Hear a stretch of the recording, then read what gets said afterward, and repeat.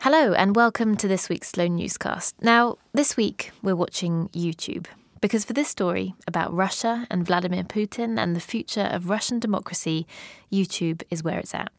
And I'm kind of kidding, but I'm not really kidding. This week we're investigating a remarkable film made by Alexei Navalny, the figurehead of Russia's opposition movement, the guy poisoned by the Kremlin, now in prison, who was behind the making of a film that we think marks a new era in Russian politics. And of course, we're going to tell you why. We've worked with the journalist and broadcaster John Kampfner, who reported for many years from Moscow. He's been watching YouTube and decoding this film, the hidden messages to Putin, the ridicule, the revelations. So join us as we take a trip out in a boat onto the Black Sea. Всем привет, это Георгий Албуров, и как вы могли заметить, мы находимся немного в непривычных для нас условиях. Дело в том, что мы в Краснодарском крае. This story begins with three men in Hawaiian shirts on a rubber dinghy. They've ditched their usual mobile phones because they're always tracked. They might as well be innocent holidaymakers who've gone out on the Black Sea for a ride. Ни один полицейский не знает, что мы здесь делаем. Это прекрасно, потому что прямо сейчас мы будем запускать. The intrepid trio, members of Alexei Navalny's investigative team, are bobbing on the sea. They launch a bright orange drone. От знаменитого дворца Путина. Мы приехали сюда. You can see on the horizon the top-secret billion-dollar palace of President Vladimir Putin. Russians have heard the rumors. Soon they're going to see it up close. It's incredible that the men have got this far. Putin's imperial folly has its own airstrip, border guards and checkpoints. They try 4 times to launch the drone. They finally strike lucky.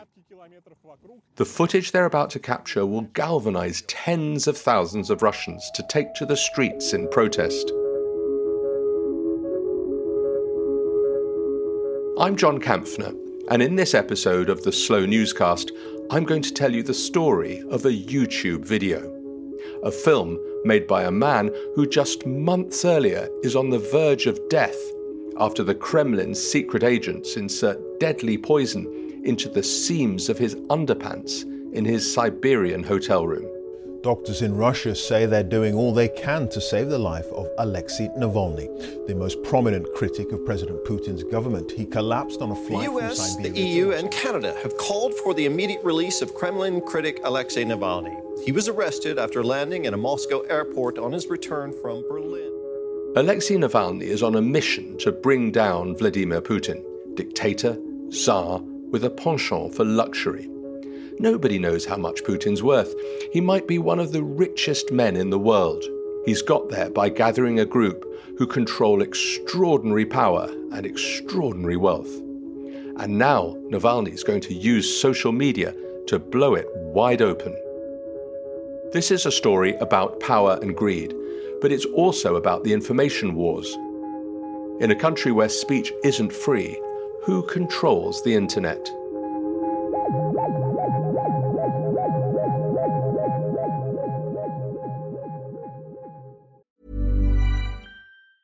Hiring for your small business? If you're not looking for professionals on LinkedIn, you're looking in the wrong place. That's like looking for your car keys in a fish tank. LinkedIn helps you hire professionals you can't find anywhere else, even those who aren't actively searching for a new job but might be open to the perfect role. In a given month, over 70% of LinkedIn users don't even visit other leading job sites. So start looking in the right place. With LinkedIn, you can hire professionals like a professional. Post your free job on linkedin.com/people today. Hi, this is Craig Robinson from Ways to Win, and support for this podcast comes from Invesco QQQ, the official ETF of the NCAA. The future isn't scary. Not realizing its potential, however, could be. Just like on the recruiting trail, I've seen potential come in many forms as a coach. Learn more at Invesco.com/QQQ. Let's rethink possibility. Invesco Distributors, Inc.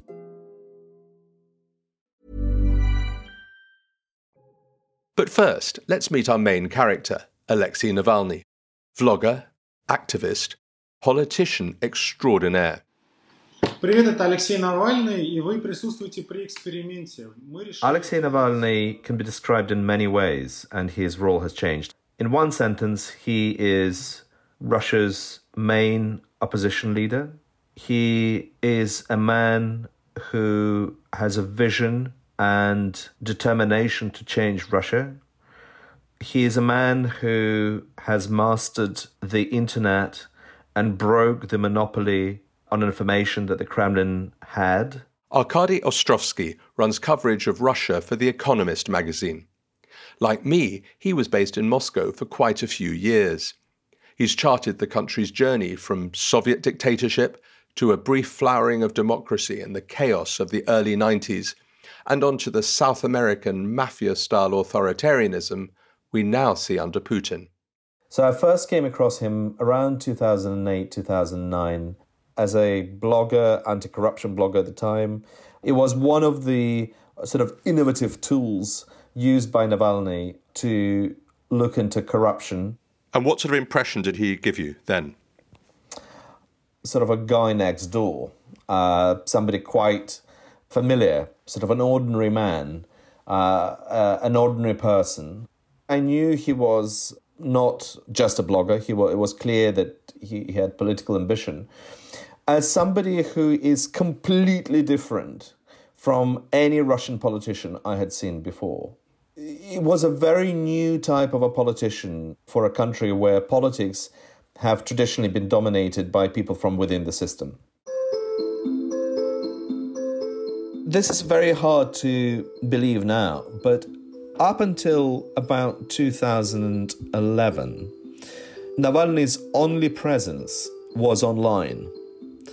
I mean, the media was dominated either by television or by traditional media. Navalny didn't complain about the fact that he was blacklisted effectively or was not allowed onto television programs. You know, television ignored him, he ignored television. From the very, very beginning, he decided he was going to circumvent that monopoly by building up his internet presence. Certainly, the first time he used it properly, when he'd started clocking up a lot of followers, was when he started posting his videos. Это видео выйдет вечером 1 июля, в тот момент, когда половина страны будет сидеть и думать, что же делать и как с этим. The switch happened only in a sort of October, winter in 2011. That's when he switched from being a blogger into being a leader. What happened was Navalny called on all those who followed him on social media, all those who listened to him at all, to vote in the parliamentary election that year for any party other than United Russia, the Kremlin's party, which he branded almost accidentally as the party of crooks and thieves. And that brand stuck, that label very much stuck, and people followed his advice, and it was a slap in the face of United Russia and the Kremlin. And the slap was so hard and so loud that the Kremlin was forced to rig the elections, which in turn provoked big protests in Moscow and other large cities. Even though he never mentions him by name, Putin increasingly realizes the danger that Navalny poses. He's repeatedly arrested, his family is followed, his finances frozen. Then last August, Navalny falls ill on an internal flight. If it hadn't been for the smart work of the pilot and doctors, he wouldn't have survived. He's whisked off to Germany, where scientists confirm that he's been poisoned by Novichok, the Kremlin's favourite method of assassination. Now let's look at what Novichok is. This term describes a group of nerve agents developed by the Soviet Union in the 70s and 80s.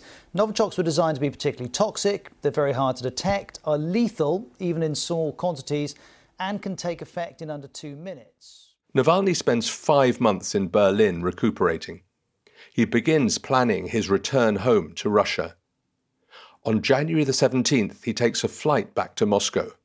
Arkady was on board, just a couple of rows behind him. I didn't know at the time that the whole thing was broadcast live, streamed live by journalists on that flight. I mean, that's another extraordinary thing, is that Navalny turned his return into the biggest media event. Mr. Navalny from Israeli television, aren't you afraid? Mr. Navalny,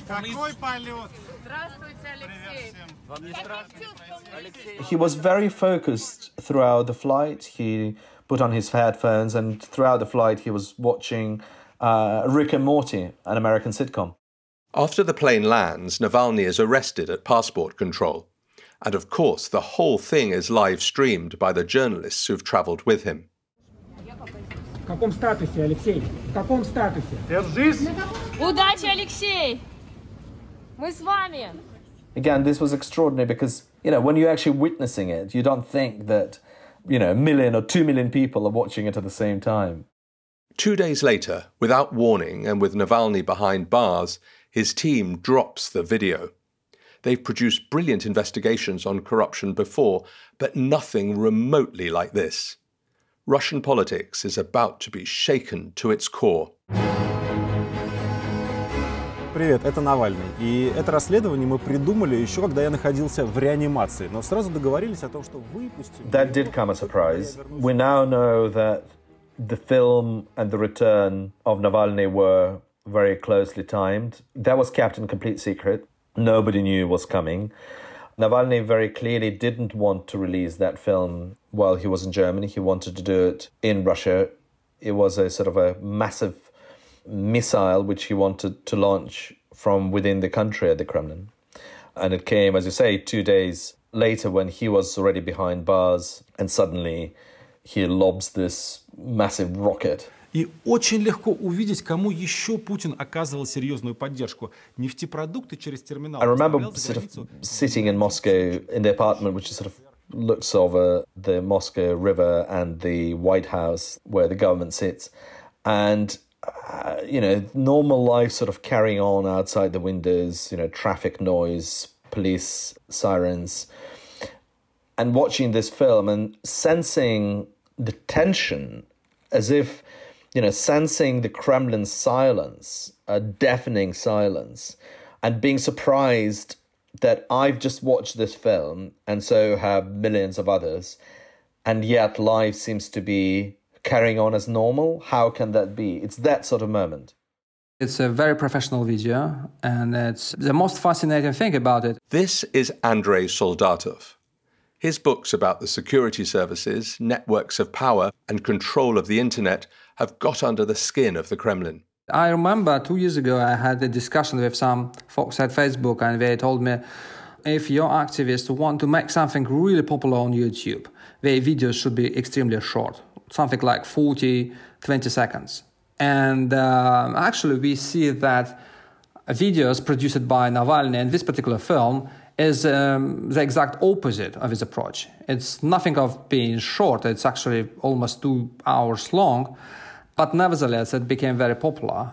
It's made very professionally. You can see all these 3D and visualization and the humor, and which is a very crucial part of Navalny's appeal, because people just love how he jokes. Can you just tell me about the beginning of the film? Now, to people who are not particular experts on Putin, it seemed a strange way to begin by going into his past and talking about his KGB past in Dresden. Я в Дрездене, а вот в этом неприметном панельном здании чертили свои первые коррупционные схемы те, кто позже устроит самое... What was he trying to say in that segment? Well, it was really remarkable, because what he did in the beginning of his film, he showed some identity cards and some documents proving that some people, some close friends of Putin, they served with him in Dresden. And one guy, he never admitted that he was a KGB officer, and now Navalny was standing there holding in his hand the ID card of this guy, and it became absolutely clear that he was a KGB officer. Это Николай Петрович Токарев, человек, возглавляющий Транснефть. Он, в отличие от Чемезова, свою работу в КГБ никогда не подтверждал. And I think maybe the hidden message here was that German authorities actually wanted to make it sure to the Russian authorities that, well, we have this long memory, and we have these documents and these records on Putin's friends, people who actually remained very close to him. It seems like a strange start to what's supposed to be a movie about a secret palace. But this is a conversation in the shadows about power. Navalny is telling Putin, you know, I know things that you would rather I didn't know.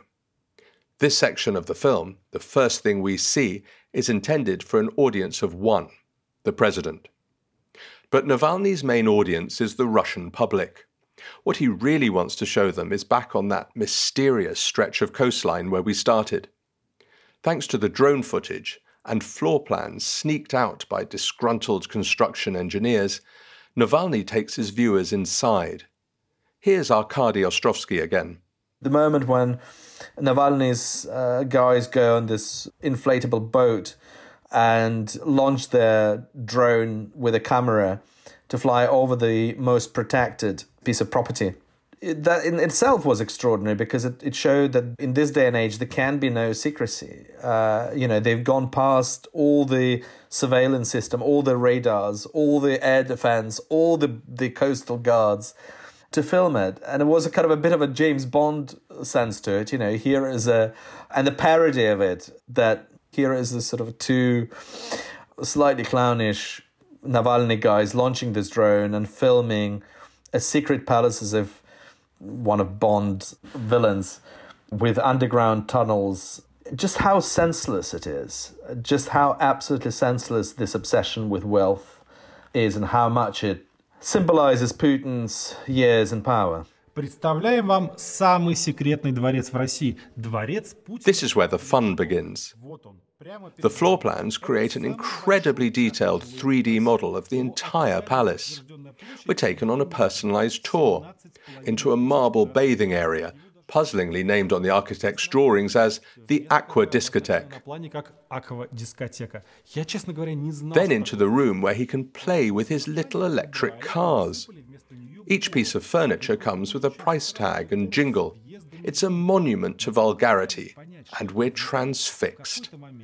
On the extensive grounds, we see a casino and church, a great combination, several vineyards, helipads, and even a subterranean ice hockey rink for one. Действительно, зачем нужен дворец, в котором нельзя играть в хоккей?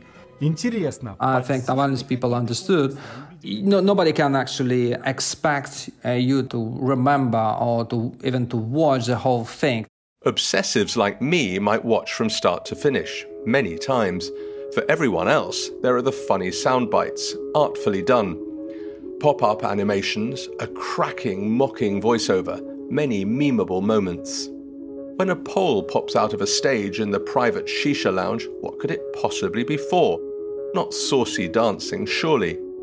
A giant animated cooking shawarma appears on it instead, the only reasonable explanation.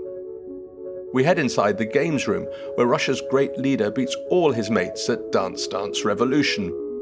Gold-painted toilet brushes, from Italy, where else, at a cool €800 a pop, or perhaps a poop. That's 4 times the monthly state pension. We see Vlad the Great starred as Louis XIV, avec opulent wig, as lounge lizard reclining on his chaise-longue, Gatsby style. These little moments, when they're cut out from the longer film, are a treasure trove of shareable viral content. You can produce something very memorable, like a song or maybe just a short video using one fascinating element from the film. And that's exactly what actually happened. We got Russian rap singers producing videos using, for instance, Aqua Discotheque thing.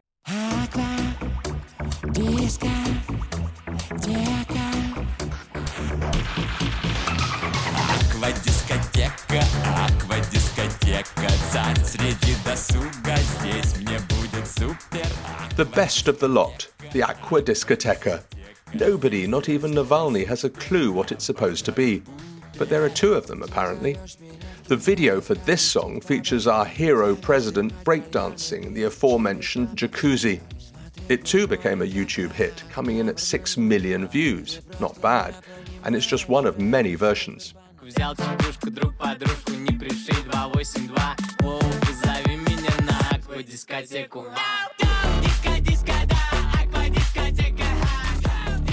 Here's Arkady Ostrovsky again.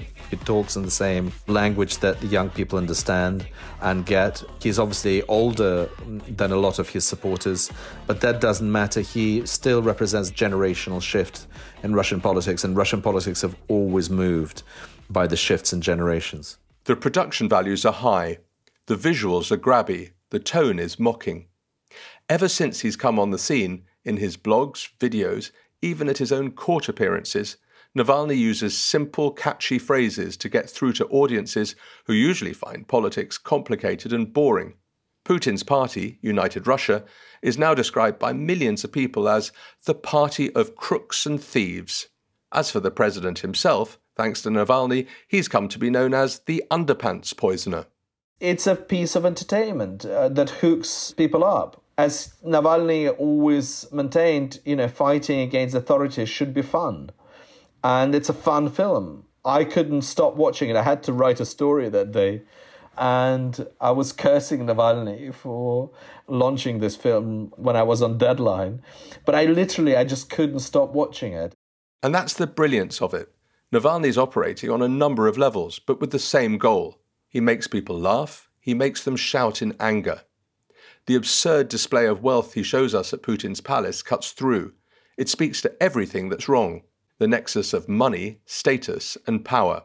I mean, in Russia, you're not respected unless you have access to these type of instruments. I was told one story about a Russian oligarch who had to have the world's biggest yacht because he was trying to cow a Hollywood mogul into doing business with him. I was told another story of a member of Putin's presidential administration. He had to have a private jet, otherwise no one would respect him and no one would talk to him. So to that degree, sort of Putin's palace it's a very public display of power. You have to live like that.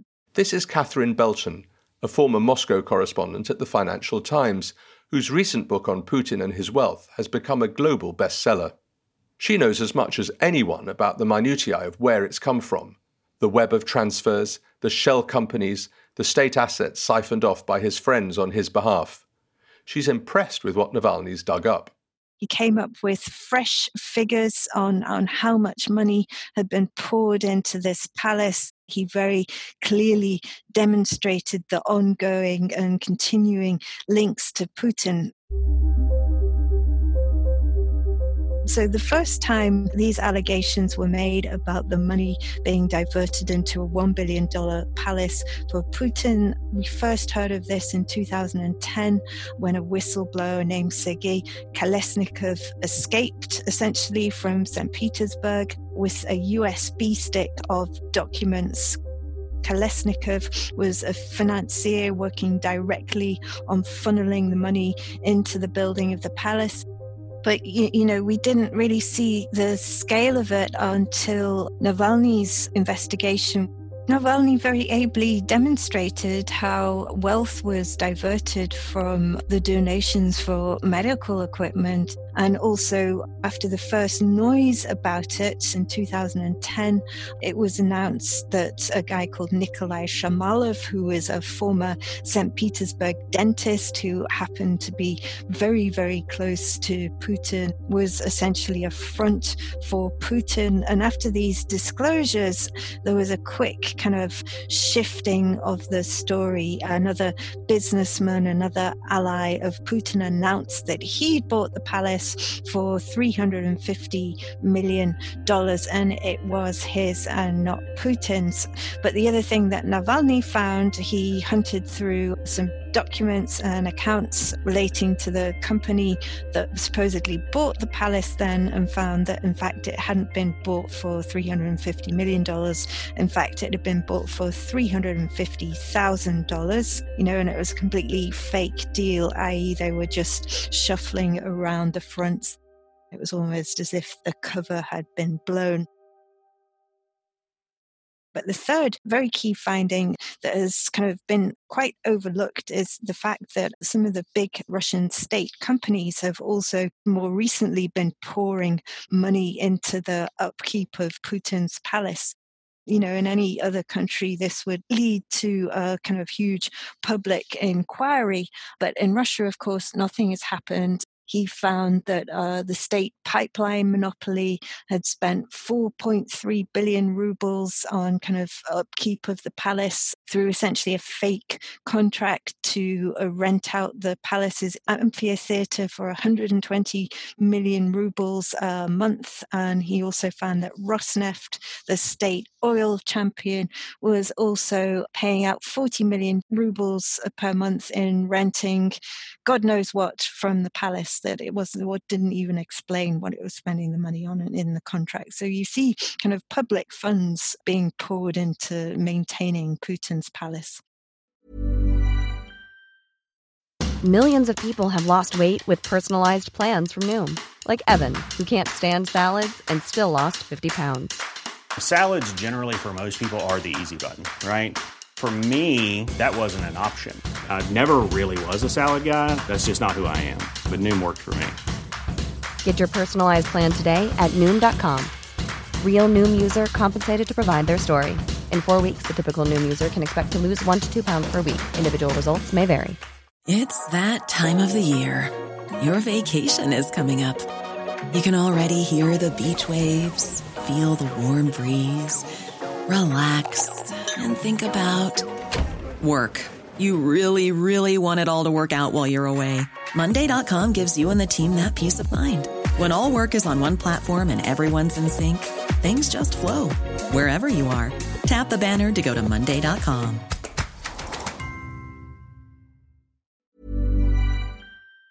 Hello, it's Tomini from Tortoise. This podcast is sponsored by EY. Safe, efficient and reliable railways help to keep us all connected, thanks to Network Rail. Yet, maintenance on the railways is a risky and sometimes fatal business. At Network Rail, 2 previous attempts to invigorate its track worker safety programs had failed, leaving employees feeling sceptical that the organisation could ever get railway safety right.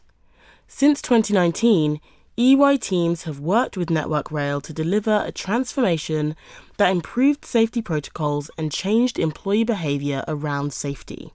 Network Rail Rail Hub, a new digital safety platform and app, eliminated inaccurate paper trails and worked offline, so it could be used by workers in remote locations. Since the platform was introduced, near misses affecting maintenance workers on the railways have fallen by 40%. Read the full story at ey.com. The Putin money tree is complicated by design. Navalny's slapstick and acerbic wit might have detracted from the real story, but the genius of the film is that it hasn't. The evidence is compelling. The message is ultra-serious. The problem is the way that Putin has monopolized power is that he can access any company's wealth. He and his allies in the security services basically can extort cash from any Russian businessman whenever they wanted. So Putin actually has access to hundreds of billions of dollars worth of cash. Russia, despite the fact that its population doesn't live very well, has tremendous wealth in raw materials, and Putin can access it whenever he wants. But, there's only so many billions of dollars you can spend on palaces and yachts. So the rest of it is strategic. That's a strategic slush fund that they can then use to try and undermine rival Western democracies.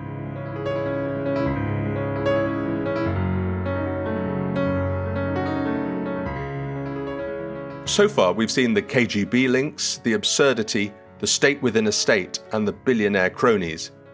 Navalny doesn't even spare the mistresses and their mums and the wealth and power he's gifted them. He does it all with a smirk. Close to the end, this 2-hour epic takes a turn. Navalny sharply switches tone. Suddenly, he gets angry. И это только Путин, а Медведев, а все министры, а сами эти Миллеры, Ротенберги. He and his team haven't spent all this time producing this documentary and compiling the charge sheet just to embarrass Putin. His message is, don't just laugh at your leader, get rid of him. He calls on citizens to take to the streets. то путинская партия воровства и деградации «Единая Россия» проиграет выборы. Начнется политическая конкуренция. In just over a week, the video is seen by 100 million people around the world, including an estimated 70 million in Russia.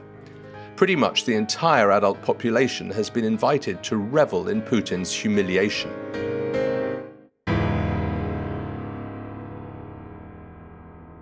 In most countries, revelations far less damaging than these would spell the end for political leaders. Not in Russia.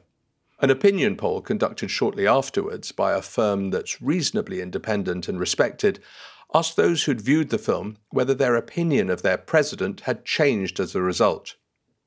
Some 17% of respondents said they now thought worse of him. Not a lot in my book.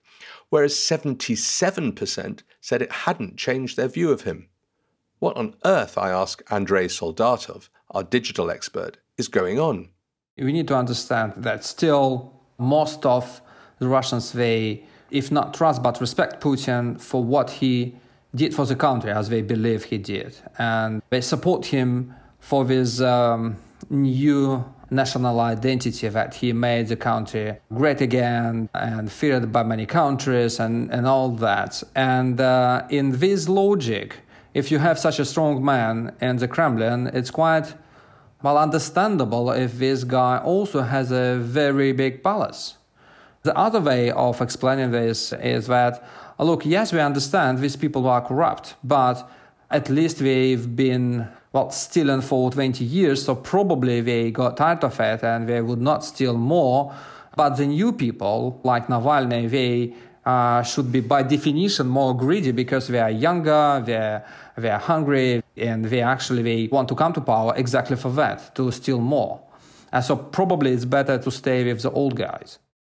What's clear is that it's going to be a long battle, and this battle is being fought mainly online. One thing I don't understand is why Putin hasn't tried harder to control the internet. Within months of taking power in 2000, he had crushed the one independent and very feisty TV station, turning it into a Kremlin mouthpiece. The state has a small army of brilliant young techies and coders who know how to hack. So why didn't Russia go the way of China?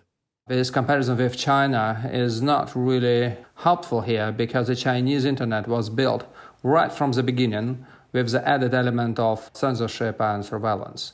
And in my country, for more than 20 years, the internet developed absolutely free and unrestricted, mostly because Putin didn't pay attention to the internet until 2011-2012 when we got the protests in Moscow and some of the cities. And that was the moment he understood that maybe this technology could pose some danger to him, because this is the way people and protesters can mobilize themselves and organize themselves and go to the streets to protest. And we've been living under some sort of restrictions on the internet for 8 years. So what powers does he have to control the internet, and what does he want to have? We have filtering, and we have lots of sites blocked by the authorities that we know how to do. They are not that successful at blocking platforms. We tried several times, and so far we were successful only with LinkedIn, which is not the most popular way to mobilize people and to take them to the streets. Yeah, it's not very... LinkedIn's hardly very subversive, is it? No. They tried with some other platforms like Telegram, and they just failed. They tried some other tricks, blocking videos and that kind of stuff, and again they failed. But they became really good at using repressions to intimidate ordinary users. They have plenty of cases. Lots of people got fined and sometimes ended in jail just because they posted something, sometimes very innocent. Something like a cartoon or maybe some joke about the church or about some officials. And because it's so random, you do not actually understand what might trigger the government reaction. It sends a very strong message to ordinary citizens that it's probably better to stay more cautious when you express yourself online. So they keep it deliberately vague in order to encourage the need to self-censor? The problem is that actually it works only if you have political stability in the country. If you have some sort of crisis, these schemes doesn't work. Why? Because people, that's the nature of the internet actually. When people see something, witness something, for instance, they see a policeman beating people on the streets, or they see some natural disaster or explosion, they feel an urge a desire to share something online, and they just forget about all these cautions, about all these government restrictions, and they start posting and sharing news. And it might be videos, it might be text. And this is the problem for the Kremlin, because when they need to deal with all of a sudden millions of posts, they do not know how to cope with that. And that's what's been happening. Navalny knows how to inspire people, particularly the young. No sooner did he return to Russia and get slammed in jail than people came in their thousands onto the streets, not just in Moscow and St. Petersburg, but in dozens of smaller towns across the country.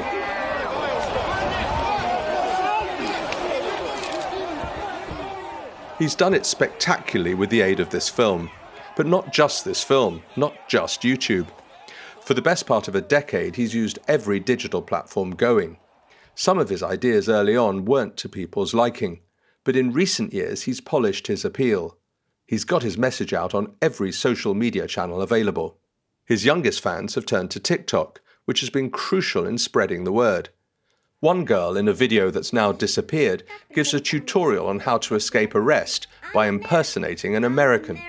Внимание на произношение. Тут прям American. Пытаются запихнуть в автозак. You are violating my human rights. Вы нарушаете мои человеческие. In another, some tips on what to wear at the protest. Собираю лук на прогулку 23 числа. Trainers or DMs? How many layers for the cold? What colour hat? Надену эти черные спортивки, а вниз лосины с утеплением. The Kremlin responded by ordering TikTok to remove the content. It's a game of tech cat and mouse. Here someone catches and uploads a crowd of protesters dancing around, singing one of the Aqua Discoteca songs.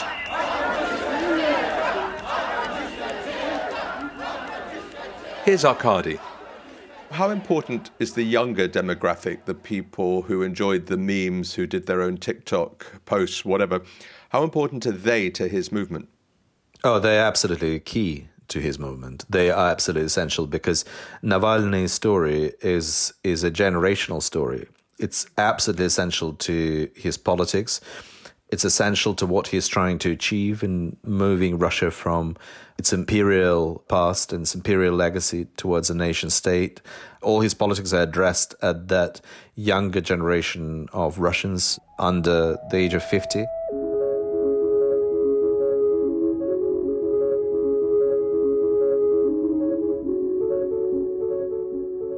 Online agitation, resistance by meme, will continue, and for all its attempts, the Kremlin won't be able to stop it.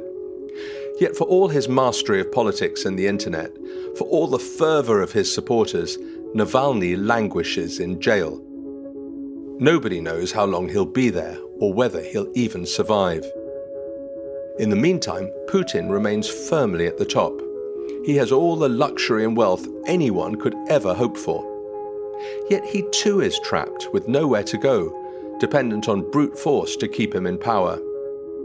Whatever happens to Navalny, he has changed politics in Russia for good. His use of the digital space has opened up a new front. He's punctured the pomposity of Putin and the most powerful. He won't give up. Подписывайтесь на наш канал. Здесь говорят правду. In the new Russia, whoever holds the tech advantage may hold the key to power.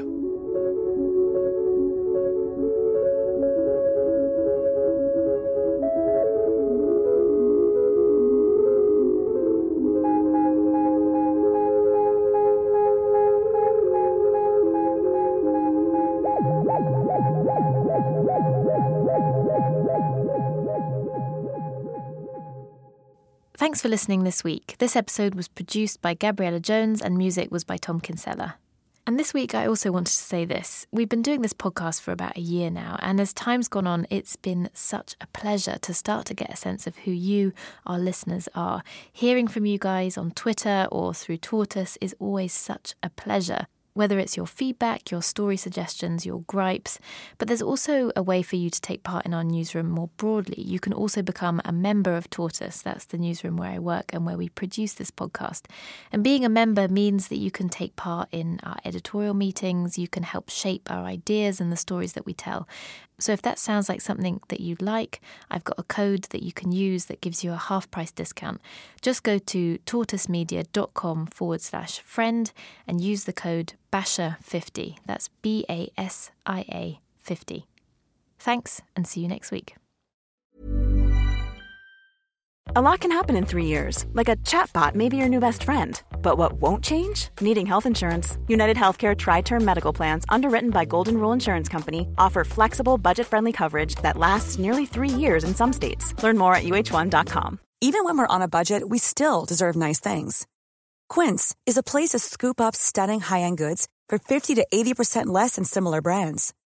They have buttery soft cashmere sweaters starting at $50, luxurious Italian leather bags, and so much more.